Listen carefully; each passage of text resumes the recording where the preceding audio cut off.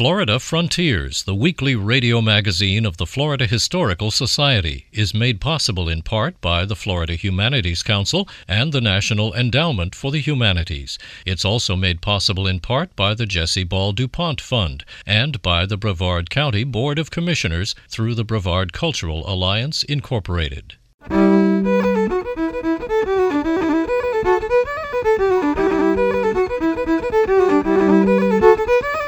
This is Florida Frontiers, the weekly radio magazine of the Florida Historical Society, on the web at myfloridahistory.org. I'm Ben Brotmarkle, and coming up on this week's program, artist Jackson Walker has been recording Florida history with oil paintings for more than 20 years. I have 2 or 3 things going all the time, but primarily I probably will, if I'm known at all, it will be best for the Legendary Florida Collection. Swamp cabbage, which some restaurants call Heart of Palm, is a Florida cracker favorite. In Martin County, on both sides of the road, there's a lot of cabbage there. They're about 8 or 10 foot tall. They're easy to get to. I love it. But you got to cook it right. You got to put just the right bacon. We'll travel the Florida Jewish Heritage Trail, all that ahead on Florida Frontiers. The great fundamental issue now before our people can be stated briefly.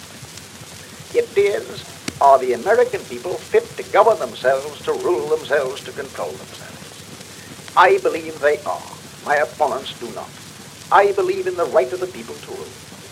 I believe that the majority of the plain people of the United States will, day in and day out, make fewer mistakes in governing themselves than any smaller class or body of men, no matter what their training, will make in trying to govern them. I believe again that the American people are as a whole capable of self-control and of learning by their mistakes. Our opponents pay lip loyalty to this doctrine, but they show their real beliefs by the way in which they champion every device to make the nominal rule of the people a sham. That's former President Theodore Roosevelt delivering a talk called The Right of the People to Rule on March 20th, 1912 in Carnegie Hall.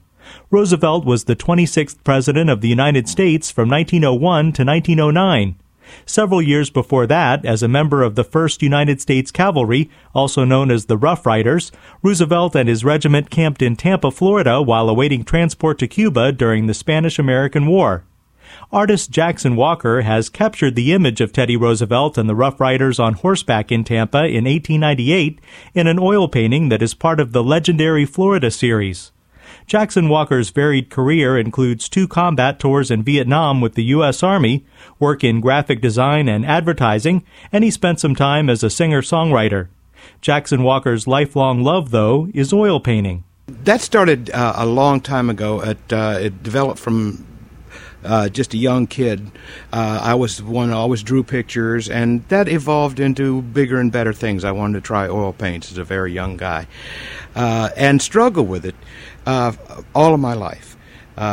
In fits and finishes, my career would steadily go forth, but always had to depend on other means until I came up to Orlando about 18 years ago. And with that move, I decided that I would try painting full-time and see how that would go. And luckily, it went fairly well with the help of my wife and the 2 of us working together. I could pursue my career full-time, and we still had the bills paid and the house over our head. So it gave me a chance to really break loose and spend all of my time pursuing paintings. And about that same time, I'd reached the level that I thought I would attempt something really grand. And that was the beginning of the Legendary Florida series. Jackson Walker is a native Floridian. He was born in Panama City, raised in Stuart, and now lives in Orlando. His studio is in DeLand. Walker says living in Florida all his life helped to spark his interest in documenting Florida history. I learned how to paint enough to where I could actually not be ashamed of what I painted. I felt like I'd made some progress. And another artist that I knew who was a mentor of mine told me a long time ago, says, paint what you know. And that kind of made sense to me after a long time that I tried painting all these other things, and they were okay, but it just didn't click. It was just, tasks. And then I got to thinking about Florida and my own my own family's history. And it just kind of dawned on me, well, that's what you know. That's where you live. That's who you are. Most of Jackson Walker's legendary Florida series is on display in the historic Volusia County Courthouse in DeLand, but some paintings are on display in Washington, D.C., Tallahassee, and Orlando. Walker says while he thought he was familiar with Florida history when he started painting this series, while doing research, he learned that there was much he didn't know. Nobody had really approached the idea of actually producing a collection of Florida history. A lot of people have done Florida historical paintings in the past, but I wanted to do an entire project of nothing but recovering and portraying in nice big works the history of Florida, the instances and the personalities that have made this state what it is and how it got to be what it is.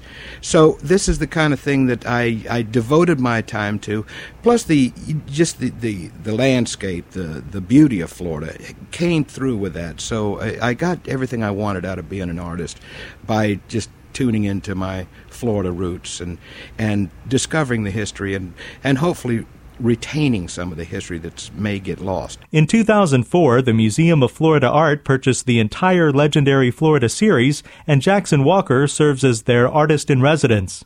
He gives lectures to all age groups and participates in educational outreach programs. Back when we had a group of paintings, I took it on tour myself and went to a lot of different venues, and it seemed to be a pretty good show. And in that circuit, some 4 or 5 years ago, I happened to get an invitation from what was then the DeLand Museum of Art, and is now the Museum of Florida Art, came to me, and they had seen some examples and wanted to know if I would exhibit there, and I was certainly glad to do that. And when they saw the collection, the museum decided that they would like to purchase a collection and have it in their permanent collection. So we worked out a deal on that, and they are now displayed in the old courthouse right here in DeLand. And so since then, we've had a partnership where I help them promote and create new works and basically be sort of a ambassador of goodwill when it comes to legendary Florida, which is a joy. The paintings in Jackson Walker's legendary Florida series cover a variety of periods in Florida history and depict diverse subject matter, from Seminole Chief Osceola being taken captive, to Teddy Roosevelt and the Rough Riders in Tampa, to Ma Barker and her gangster family shooting it out with the feds. The concept was to do Florida history, but I didn't want to do the most obvious, Ponce de Leon, that'll come in its own time. But I was fascinated by all of the surprising information that I got on some of the people and the things that did happen here. Some of them are family stories, as a matter of fact. The Ma Barker painting that you mentioned is one I've included because that was an old family story. My father, as a young man, happened to witness that, and it was always a family story about the day he saw Ma Barker shoot out, And I kind of like the idea of the lesser known. I had, when I started studying or restudying my Florida history, I was totally surprised that Francis Drake, the famous privateer, was anywhere near Florida. I mean, you think of him on the high seas or in Elizabeth's court, and that just struck me. And I said, I bet there's just thousands of stories that are just maybe slipping away and nobody will ever realize. And so I tried to seek out some of the more interesting stories. There was the one about the U-123, which was a German submarine. A wonderful story about not so much the attack on the Gulf of America and that, but what happened after that, and what happened after the war is a really magnificent story between the city of Jacksonville and the commander of that particular submarine. Some of the others, Teddy Roosevelt and the Rough Riders in Tampa, is a magnificent story. It's a beautiful painting. I mean, it just kind of laid itself out for me, And some of them were more difficult than others. because of the research and the size, of course. But it's always a matter of trying to research every little detail. So a lot of the stories are good stories, and I've tried as humanly possible to recover these instances in these places and times as accurately and as honestly, so it is a valid effort, not just an entertaining picture show. While researching Florida history, Walker seeks out other images. His Chief Osceola, for example, bears a striking resemblance to George Catlin's famous portrait, and both artists probably used the same source. On the Osceola painting, I read an account in a book, Journey into Wilderness, I believe that's the title. It was written by a surgeon that served with the Army during the Second Seminole War, and he happened to be in St. Augustine the day this incident of the capture happened, and he took the time to write in his journal what he was observing. And what he was observing and describing was Osceola being marched to the Castillo to be imprisoned, and it was wonderful because he put so much detail into it. And, of course, Osceola is an iconic figure.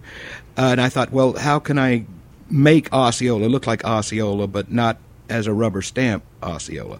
So going by a lot of the description of him from Dr. Mott, I went to the Museum of Natural History back when it was in Gainesville in the old building, and they had a death mask of Osceola, and some of his dress and artifacts, and that gave me a foundation. At least I had a real face, if you will, to work from. And there was just several details, not only with Osceola, but about some of the other characters that are in there, were drawn from depictions that I'd seen in other places and just adapted them into my paintings.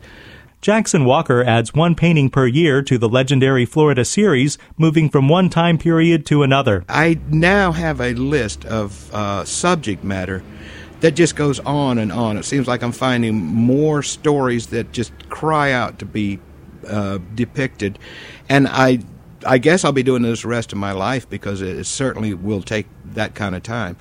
There's just so many that I just look at the list, and when I decide that it's time to start a new painting, I'll just pick one. Something that I think, oh, that would really be great. I can't wait to start on it. While Jackson Walker won't disclose what he is currently working on, his last completed painting was of John B. Stetson, founder of Stetson University in DeLand. The legendary Florida series is Walker's primary focus, although he does find time for some other projects. Legendary Florida is always in the works. I have a couple of easels going at any given time. I do take in a commission now and then, usually, especially if it has to do with something Florida or something historical, but is a private purchase. I can take that on and still work on Legendary Florida. I have other things that I'm working on. I've got a couple of ideas for a book on Legendary Florida, a book on other parts of my art. I'm doing a lot of Florida, just landscapes and Seminole lifestyle, just to fill out, and generally just another portfolio of just Florida paintings.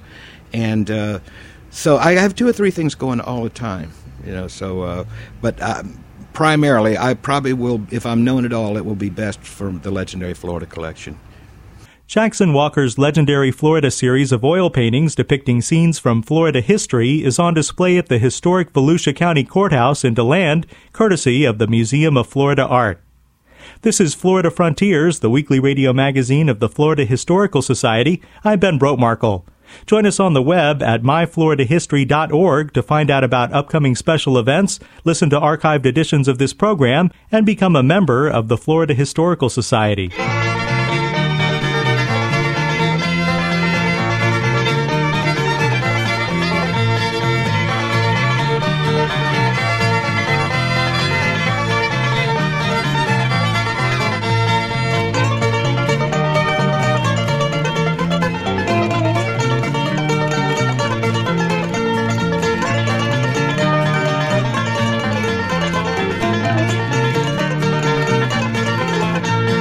Swear I've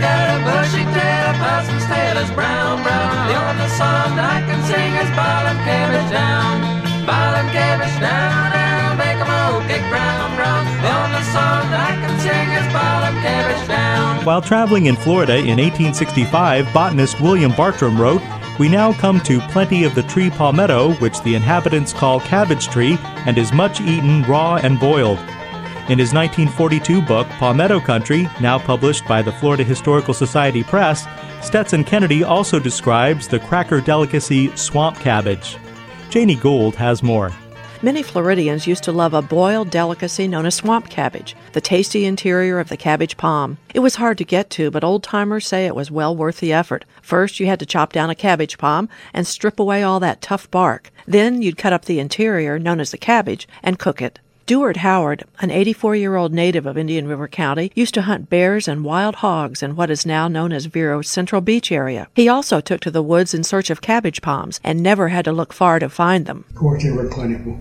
I mean, everywhere. Is that something you had maybe once a week, swamp cabbage? Oh, no, not all, that often. Yeah, usually just as a special occasion. Because it's a lot of hard work getting those things. A bear can get those things with his hands. A bear can get one by himself. Have you seen a bear do that? No, but I've heard of it.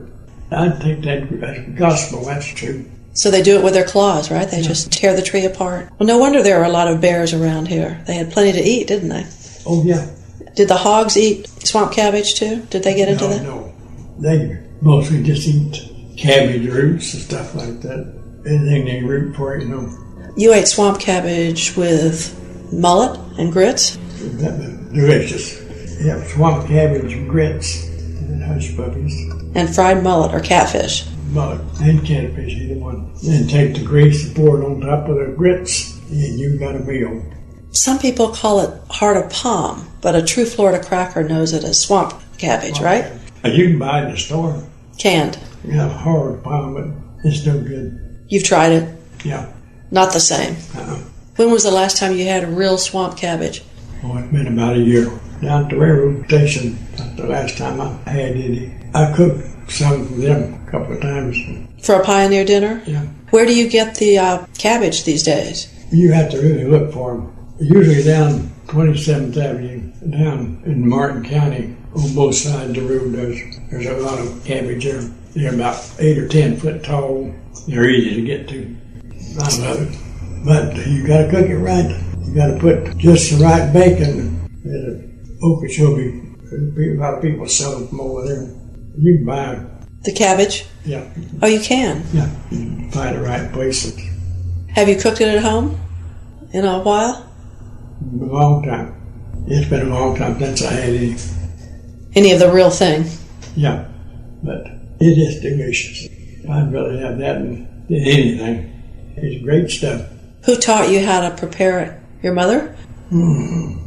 Yep, I'd say. Well, there wasn't no preparing to it.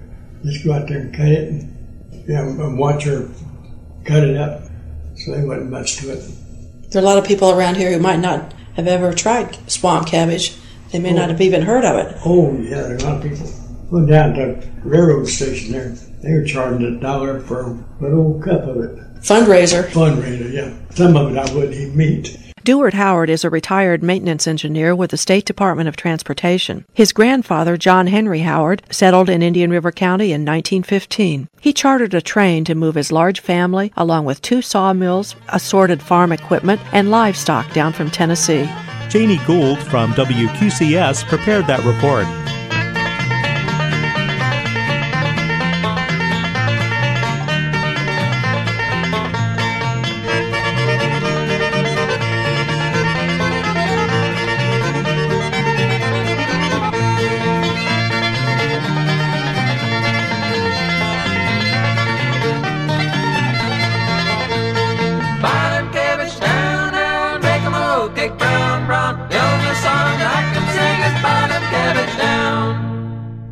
This is Florida Frontiers, the weekly radio magazine of the Florida Historical Society.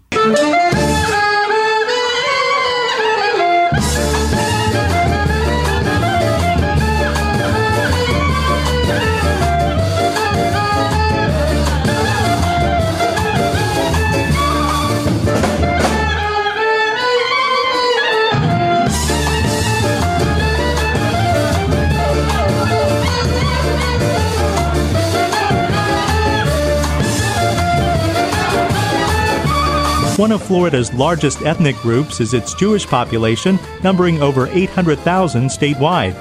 Although many people still think of them as transplanted New Yorkers living in Miami Beach, research shows the Jews are among Florida's earliest settlers.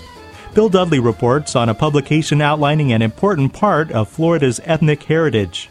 We have now identified over 100 families that have been in Florida over 100 years. I found things like that so exciting. Marcia Zarevitz is director of the Sanford L. Ziff Jewish Museum of Florida on Miami's South Beach.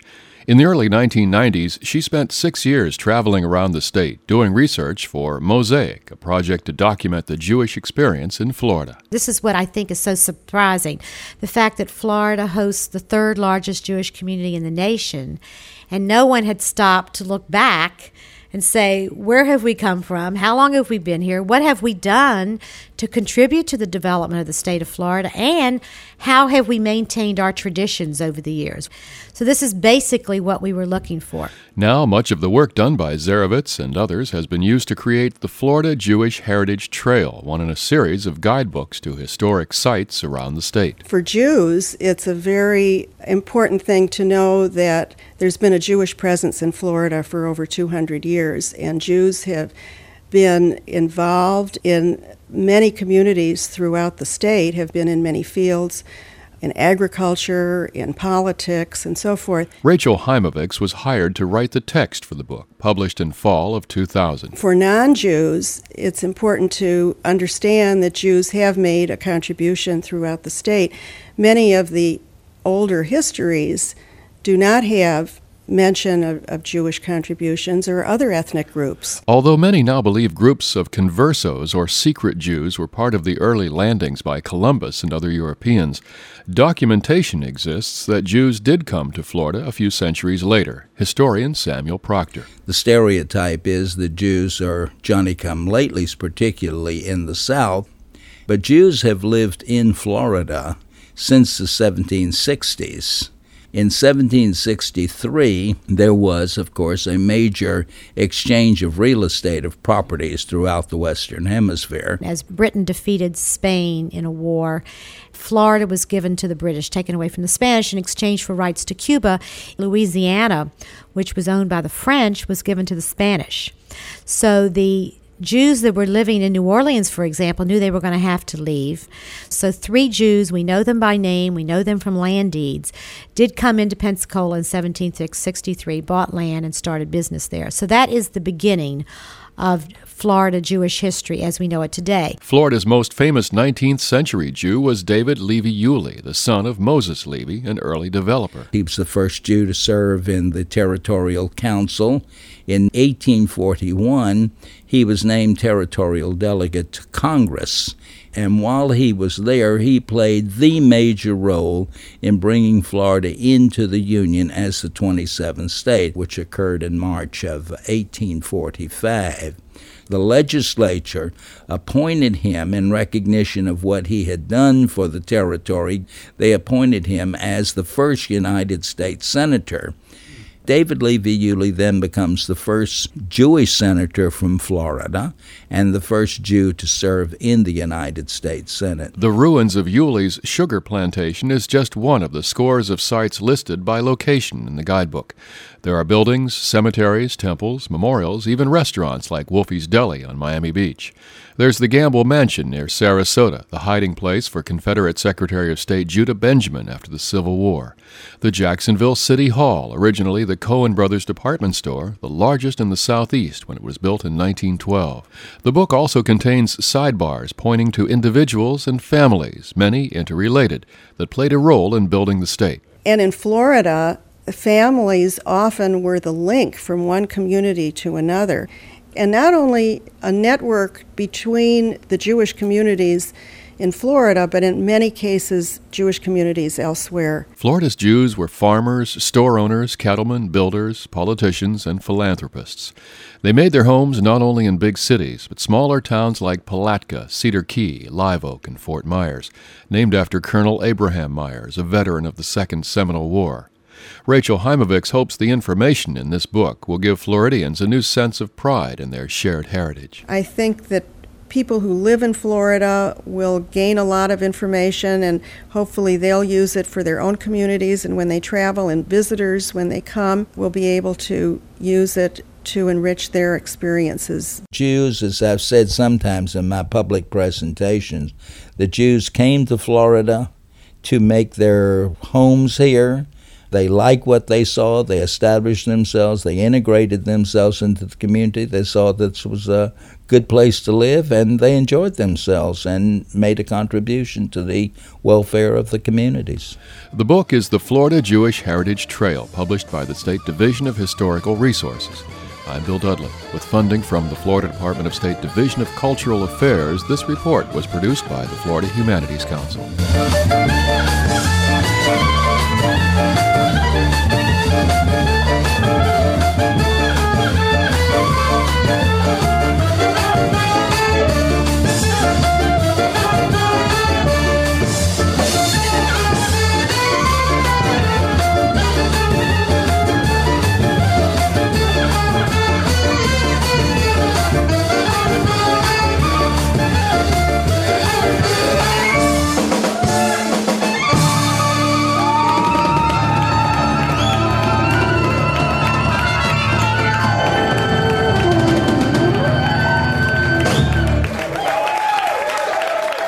You've been listening to Florida Frontiers, the weekly radio magazine of the Florida Historical Society. Please join us again next week, and until then, check out our website at myfloridahistory.org to find out about upcoming special events and much more. Have a great week. I'm Ben Brotemarkle.